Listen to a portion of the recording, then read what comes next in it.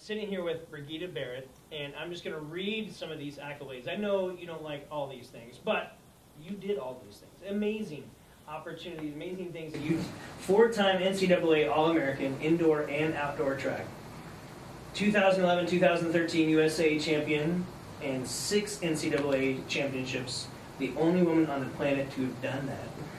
2012 Olympic silver medalist, and then 2013 Pac-12 Women Athlete of the Year. So thank you for being here at Element City Church and hanging out and spending a little time with us. Thanks for inviting me. It's exciting to be here. We've been having fun, so. We have been. And I think we just had a few questions. We're in this series that is based around this idea of training camp and how we train to follow God. But let me first start off, because I was at home with my kids and I measured my vertical jump. And I want you to know I spent a week training for this. And I think maybe you need to do more than a week. You'll probably tell me I need more. But 2 weeks. 2 weeks? That's where I fell short. 14 inches was my vertical jump. I was really excited about that. What's your vertical? You know, I know this sounds like really bad, but we don't measure our vertical. Actually, we do. We just do it differently. I always want to jump in when the football guys are doing their pro day thing and hitting the colorful thingamajigers and just when I want to chest bump somebody, but they don't let me participate. So my vertical is 6, 8 and a quarter. That's how we measure by high jumps. So 6 inches, 6 feet. Oh. All right, Brigida beat me there. But we're going to roll on with a few other questions here. Tell me how you got started in track and just in athletics. Here you are, an Olympian, and just all over. You're hired by Team Nike. You're traveling the world, competing, doing something that you love to do. How did that even start? Well, the funny thing is, I didn't necessarily wake up and just want to be a track athlete. My mom gave me this book on Wilma Rudolph, and I thought she was the most amazing person ever. And I was like, whoa, I definitely want to be like her. But I didn't know that professional track and field existed until I got to high school / college. But it actually happened because I was trying out for the basketball team, and I made callbacks and all that good stuff. We were hooping it up, and I didn't make the final cut. And I was really sad because it was the first time in my life that I really ever failed at anything. Well, failed.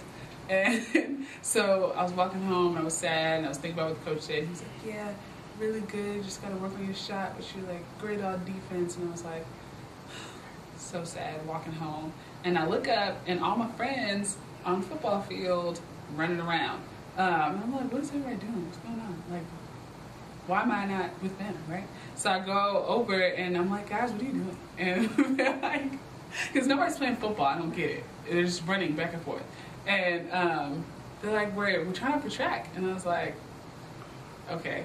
And so they're like, you should come try with us. And I was like, the closest thing that we ever had to trying out for track was chasing each other down the street for candy. So I was like, if I could beat you, I'm pretty sure I could do whatever it is that you guys are doing. So that's kind of how I got started. But when I entered high school, I actually had a specific goal because I didn't have money. I knew my family didn't have money for college. And so I heard about this thing called an athletic scholarship. So I was like, why not? And track happened to be it. That's right. So how did you start in the high jump? Because you run the 400. You run a lot. They make me run. They make me run. High jump specifically started because I was running, and I was tired of running, and I'm really tired, and my body's hurting. Lactic acid is whipping my behind, and I look up, and there's other kids on the field that aren't feeling what I feel. They're smiling. I'm not. They are. And I was like, Coach, what's really good? Why are they not doing what we're doing? They're like, well, they're jumpers. They don't need to do an endurance workout. I said, what? Why can't I jump? Why didn't you tell me about this before I signed up? And she's like, well, can you high jump? And I said, watch me. And that's kind of how it started. But they never let me stop running. They made you keep running. Mm-hmm. But it was fun. Okay, jumping's fun. Running is not. Oh, well, I know we've watched my family gathered around the TV watching you in the Olympics back in 2012 in London, and just tell me just about that experience, just being there and what that experience for you was like. Like being on the medal stand, like jumping. Yeah, everything. To be honest, that was one of the most emotional times in my life. Not just because, it's the Olympics, and I'm very aware of the fact that very few people get to this level on track and field, and then even fewer people will get to the Olympic level, fewer people actually medal. That stuff didn't really register to me until I got back to America. But I was just kind of going through this battle of like an identity crisis, like identity in Christ versus like identity through like talents and stuff. And I was just really at a low point in my life for 4 weeks. And so I'm battling that, and then like having to have this like happy facade, because nobody wants to see that, especially the media. Like they don't care, they just want a good interview. And so I'm just like, smile for the camera, cry my heart out. And then I mean, it was really and I wasn't very concerned with the fact that I, for all intents and purposes, had to compete. And then I was just like, you know what, God, like wrestling with God and trying to compete. So God just kind of like taking care of me, like, peace, be still, like literally, chill, child. And so by the time I have to go out and compete, like I'm very numb, like to any emotion, like I'm very peaceful, like so peaceful that it's like, I feel like I'm floating. Like every step is not registering in my head. I'm not in a normal thought process. And so even when I PR'd, like that explosion was very like uncontrolled. Like it just was everything in me that was just coming out. And so like even being on the podium and not knowing how I'm supposed to feel, but not really caring, because I'm just like peaceful. It's so peaceful that I'm not even registering the fact that like, hey, I just got a medal. Like I'm just like peaceful. Like I wish everybody had this peace. Like those commercials with the nougat like floating in the air. That's kind of how it was for a really long time. But it was very just all of life in one very short time period. So you've had opportunity. You said you didn't really maybe know the significance of it, or even for your life too, until you got back. And so now it's been a while. What's that journey been for you? I mean, obviously you're still competing at U of A and then graduating, so congratulations Thank you. that. And just walk through maybe this last year. This last year. I got back to America, and I'm the type of person, I don't like awkward moments. I don't like awkward silence. I'll do anything to get rid of some awkward silence. I'll say something stupid, I don't care. I have no shame. Like, just not the awkward silence. And so, I like to be prepared for human interaction. Like I like the fact that I am so shameless that like we could just share, talk, have this smooth ride. And when I got back to America, like all of that was thrown out the window because people are putting me on this huge pedestal that I'm not taught how to be on. And so it's like I'm trying to be treated like regular Rita, like just human. Like there's no like, no, don't do that. Like I get to class and this one girl sitting next to me just crying, like shaking and crying, and I don't know what to do. Like, here's your tissue. Do I hug you? Like, are you gonna get mad at me if I hug you? Like, I don't know what to do. And so it's kind of like really, really trying not to be put up on the shelf, but then being forced to understand like this is my role right now. And I like as a Christian, I live for other people. Like that's my responsibility on a very spiritual aspect and just the accountability aspect and like, hey, come to Christ, he's what that is type aspect. But also now like from an inspirational aspect, like to be transparent with people and be okay with the fact that I do inspire people. Like that's very hard. And so this whole year has been battling what I have become with what I kept fighting, what I was fighting to go back to that. And God's like, no, we've moved, okay? Move with us. And so accepting that move in Christ. And also I was still dealing with the identity crisis. And still, like that didn't stop, even though like God gave me peace, was like, now what do you do after the storm? Because after storms, even in general, like you still have branches to pick up and you have dirt to move and you have a house to rebuild. And so after the storm, my house needed to be rebuilt, and I didn't have time to do that because I had to go back into school like right away. As soon as I could get back to America, school's already starting, training has started.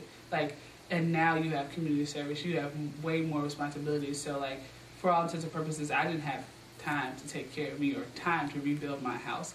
And so that was a lot. It was very hard. And this past year, my metaphor for it is like, God's the center of the storm, like God's the peaceful eye of the storm, and like I'm like being whipped around the storm, and I'm like trying to hold on to God as much as I can, but I'm failing, hard body. And then God's like holding on to me way better than I could ever hold on to Him. He's like, I got you. That's really cool.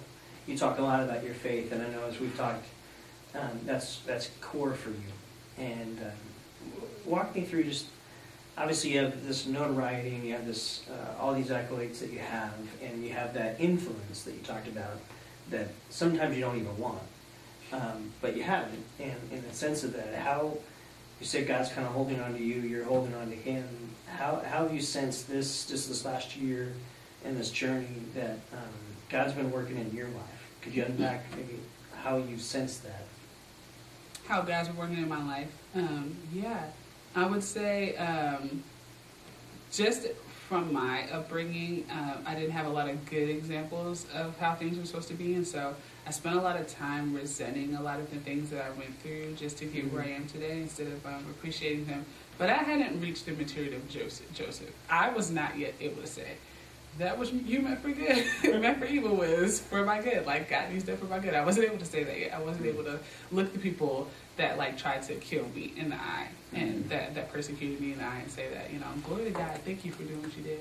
And so I wasn't even able to look myself in the mirror for all intents and purposes. And so I think dealing with that and then trying to step into the shoes that like God's like made for me, stepping into them really helped me. The moment that I was at the track and this girl came and she was like, I came all the way to the track meet for you, and she had like this picture and stuff, and she basically told me that like I am the reason that she does what she does. Like, I gave her a dream.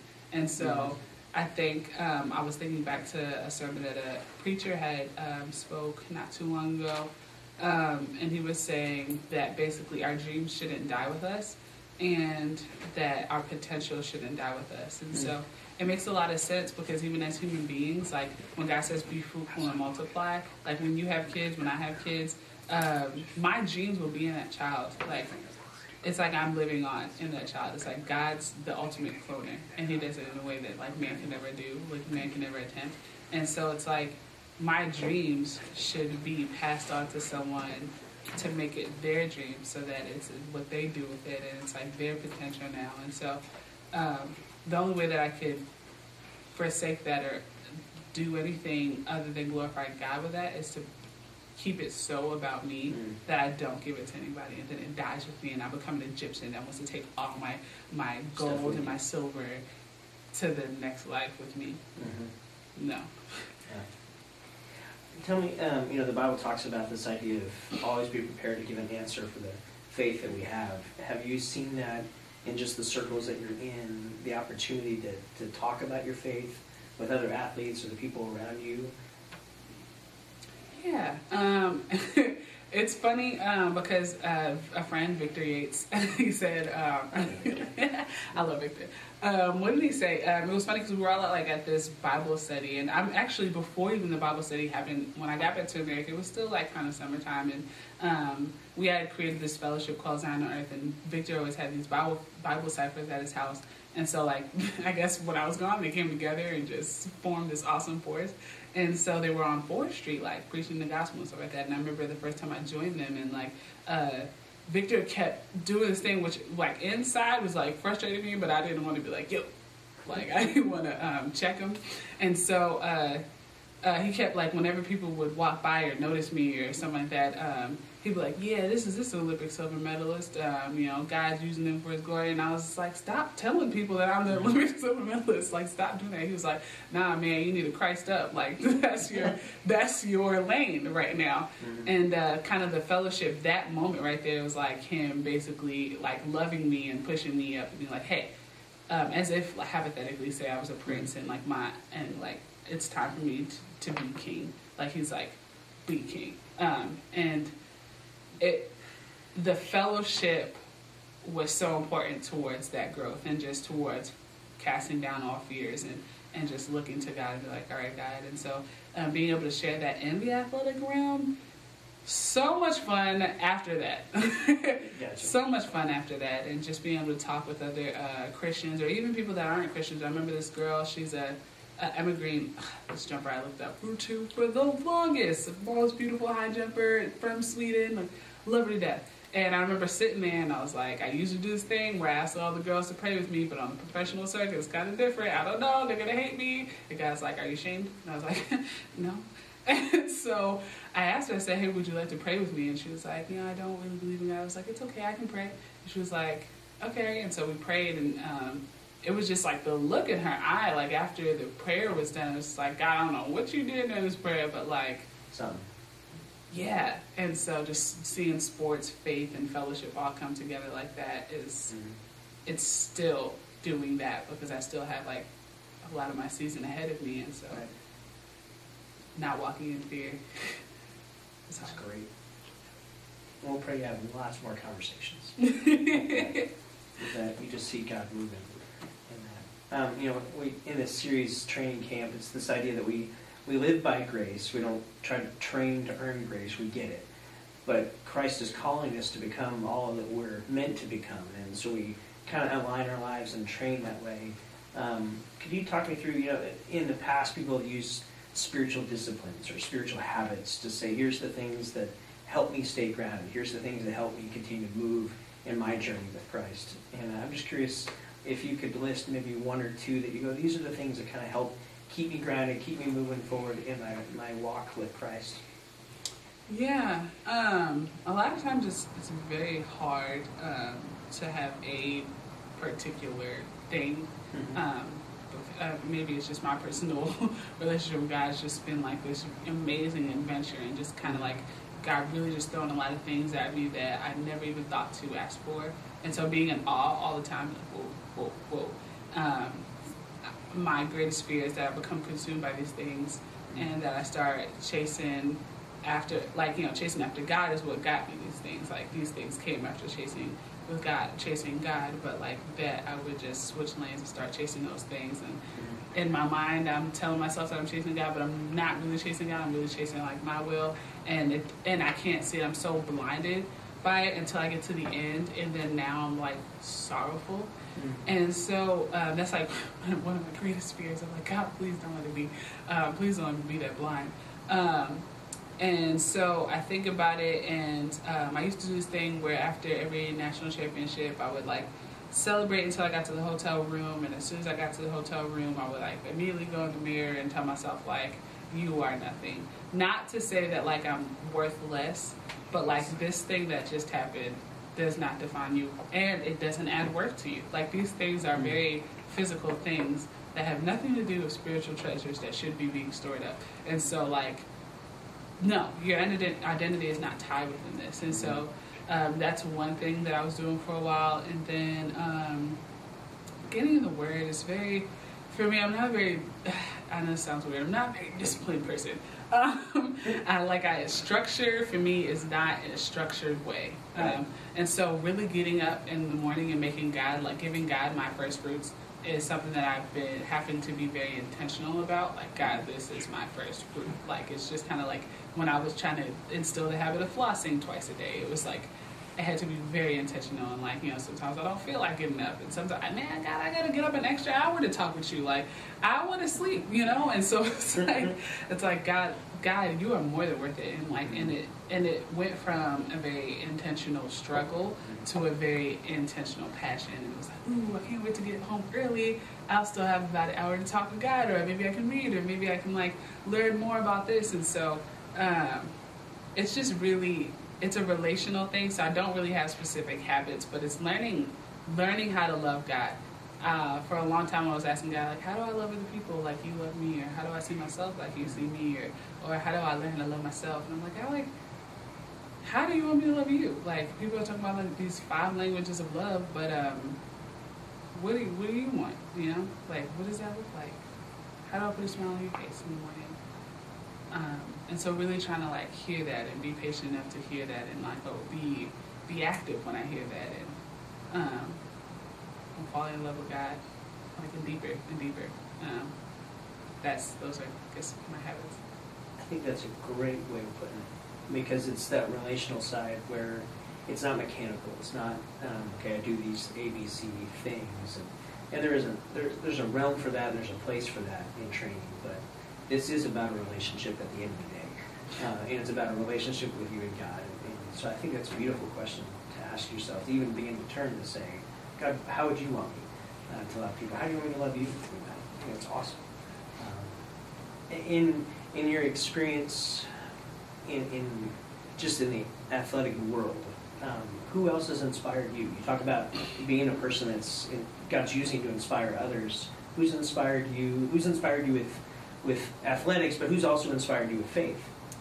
Well, athletic-wise and I guess kind of faith-wise, this man doesn't even know it, but and I don't even know his name. I joined the Olympics.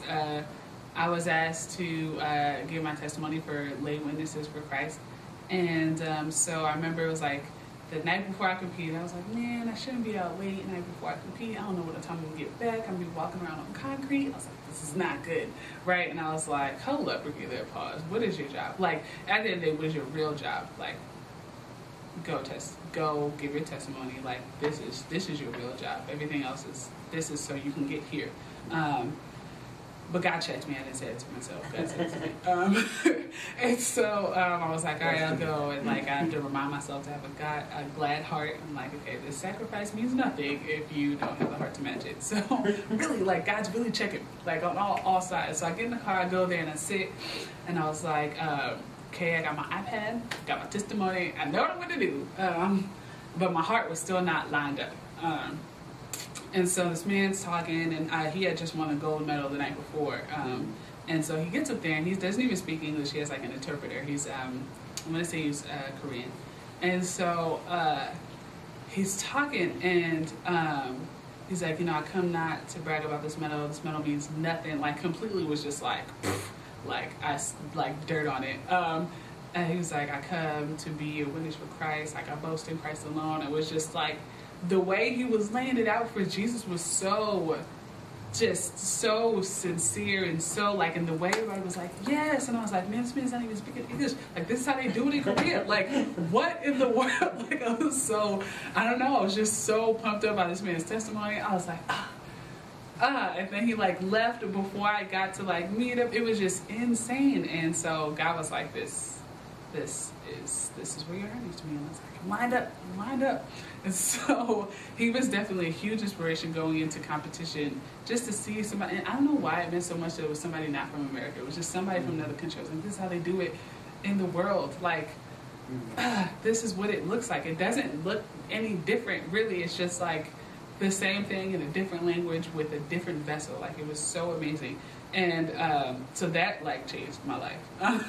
And then the funny thing is, I have a lot of people whose shoulders on which I stand, but there's never been just this one particular person other than, it sounds like cliche, but like Jesus. Like, I'm like, God, like, I don't know, even like we were sitting in the service and like we were talking about surrendering and stuff, like the image that came to my mind was, because I think you said something about the worship leader said something about the problem with being a living sacrifice is that we can walk away. And I was like, oh, snap. And I was like, man, surrendering doesn't mean letting go. It means hugging your cross tighter. And I was like, God, teach me how to be like a lamb. Like, teach me how to be like Isaac. I never said that before, but teach me how to be like baby Isaac, like little kid Isaac that just like laid there and trusted his father. And I was like, man. So I was like, man, teach me how to hug my cross. But yeah, all those things. Those are my giants. Man, that'll preach, girl. That's really good. You said you favorite verses. Do you have a favorite verse that maybe you recite or you kind of say to yourself often, or something that was meaningful to you growing up? Growing up, it was, I'm a dreamer.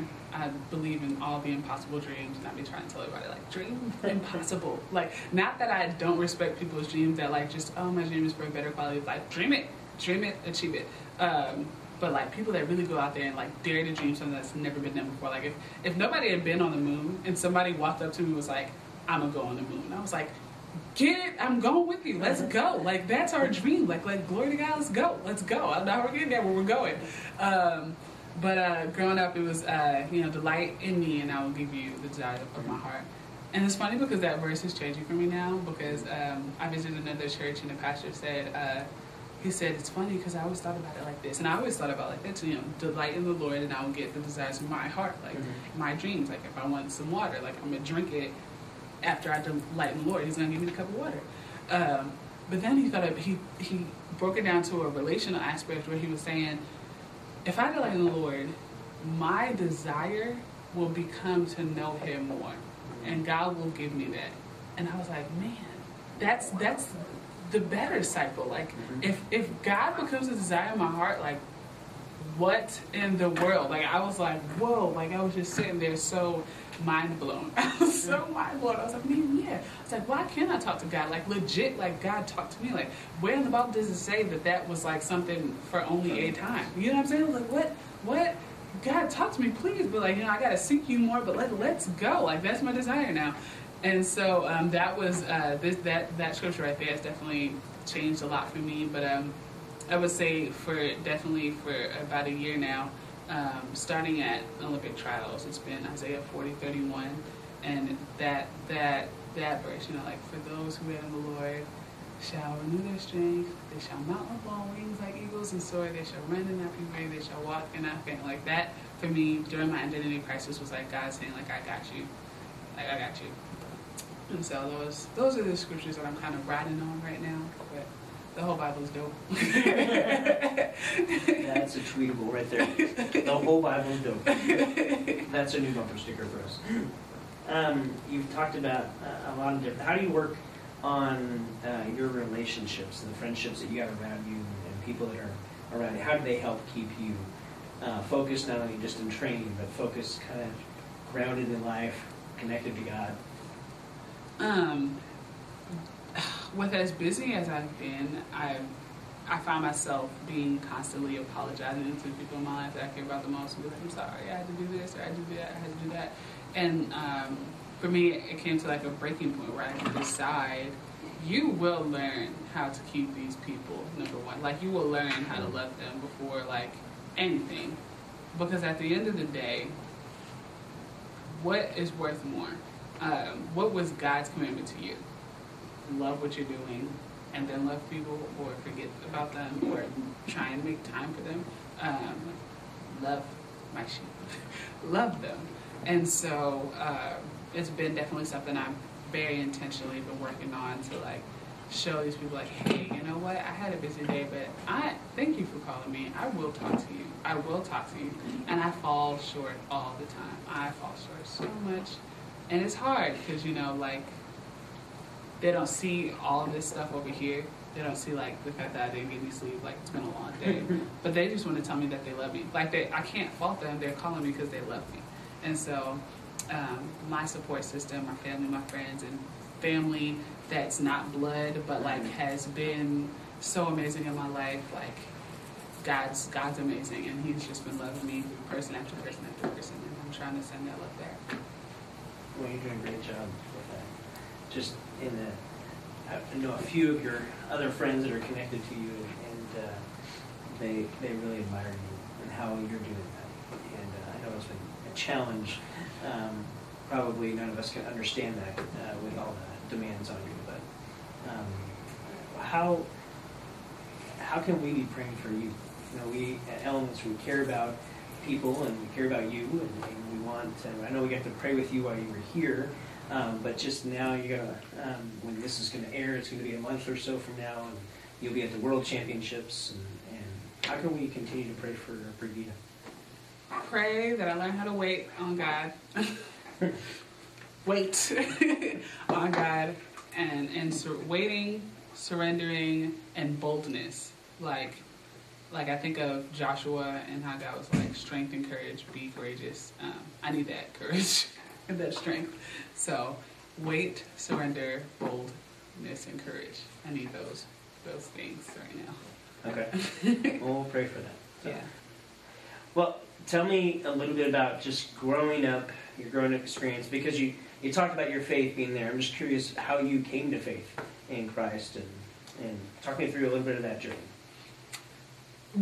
The funny thing is, growing up, I remember when I moved to Texas, I was like thinking about my testimony, and I was listening to so many other people's great testimonies, and in my mind, I said, "Oh man, I don't have a testimony." I don't have one. And then God was like, "How dare you?" God was like, "I am offended." It's like Israelites forgetting Egypt. And so I was like, okay, let me go back. And so all I could think of was, for the most part, as young as I can remember, I did have a relationship with God. I was talking with God, trying to just baby BB, just know it as much as she can, but really my relationship was very just talking to God and praying and stuff. But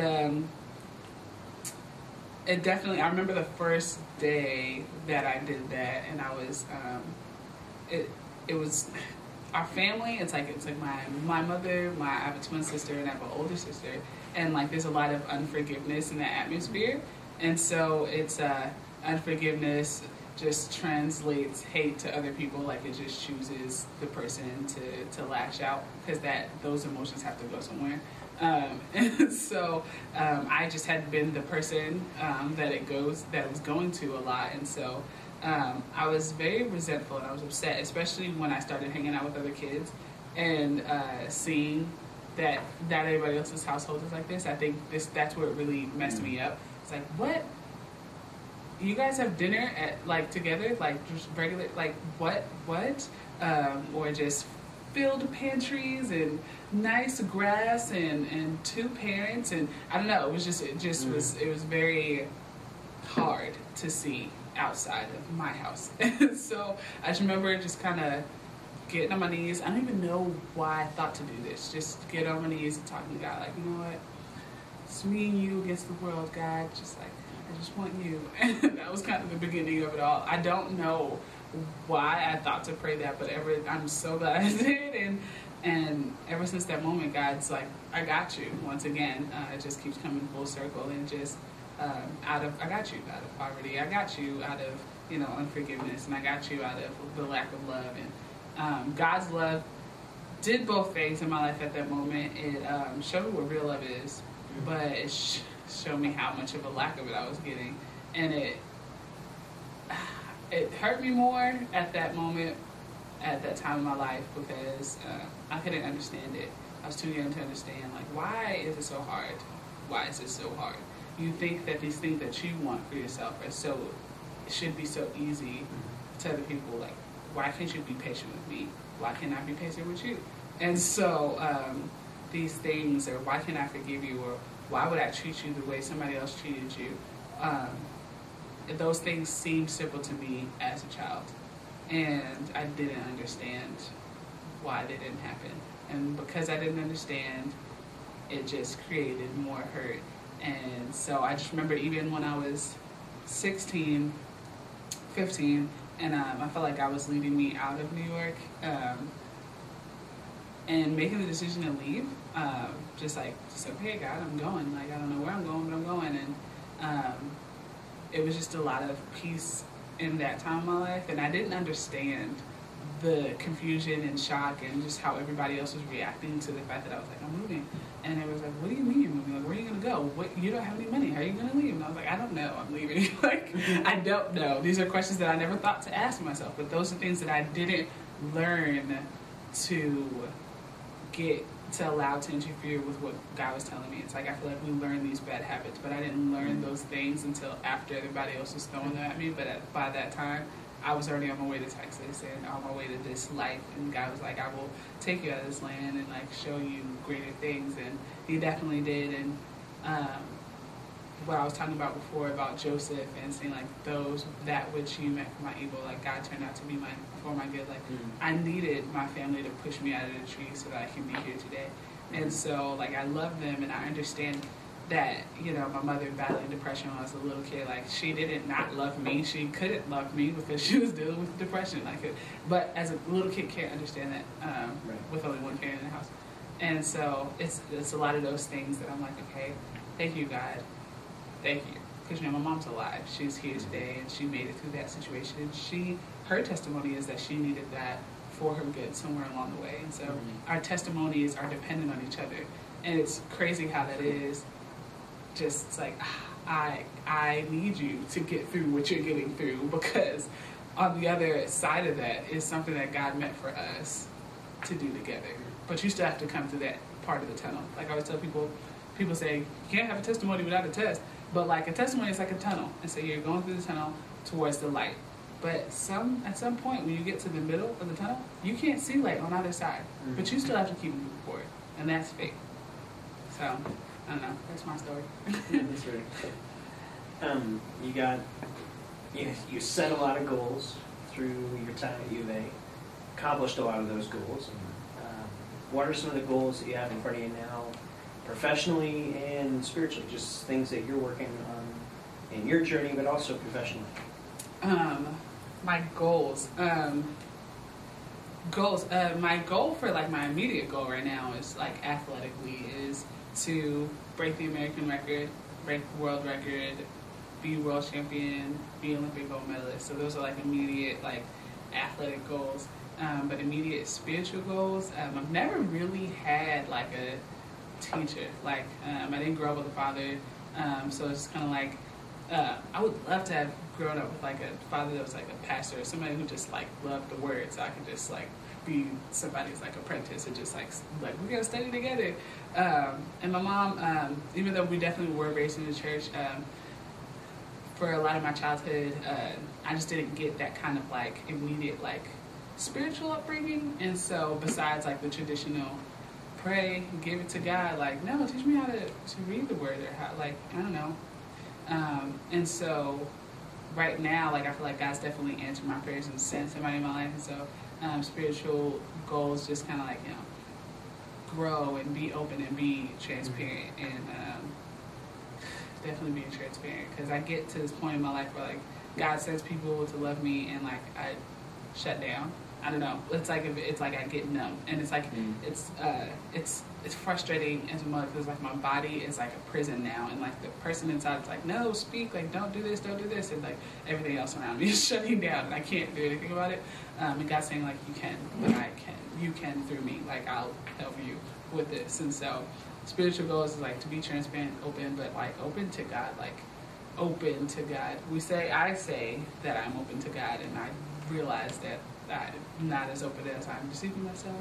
And so growth is often stunt because of deceit. And so I'm like, God, help me not to deceive myself, please.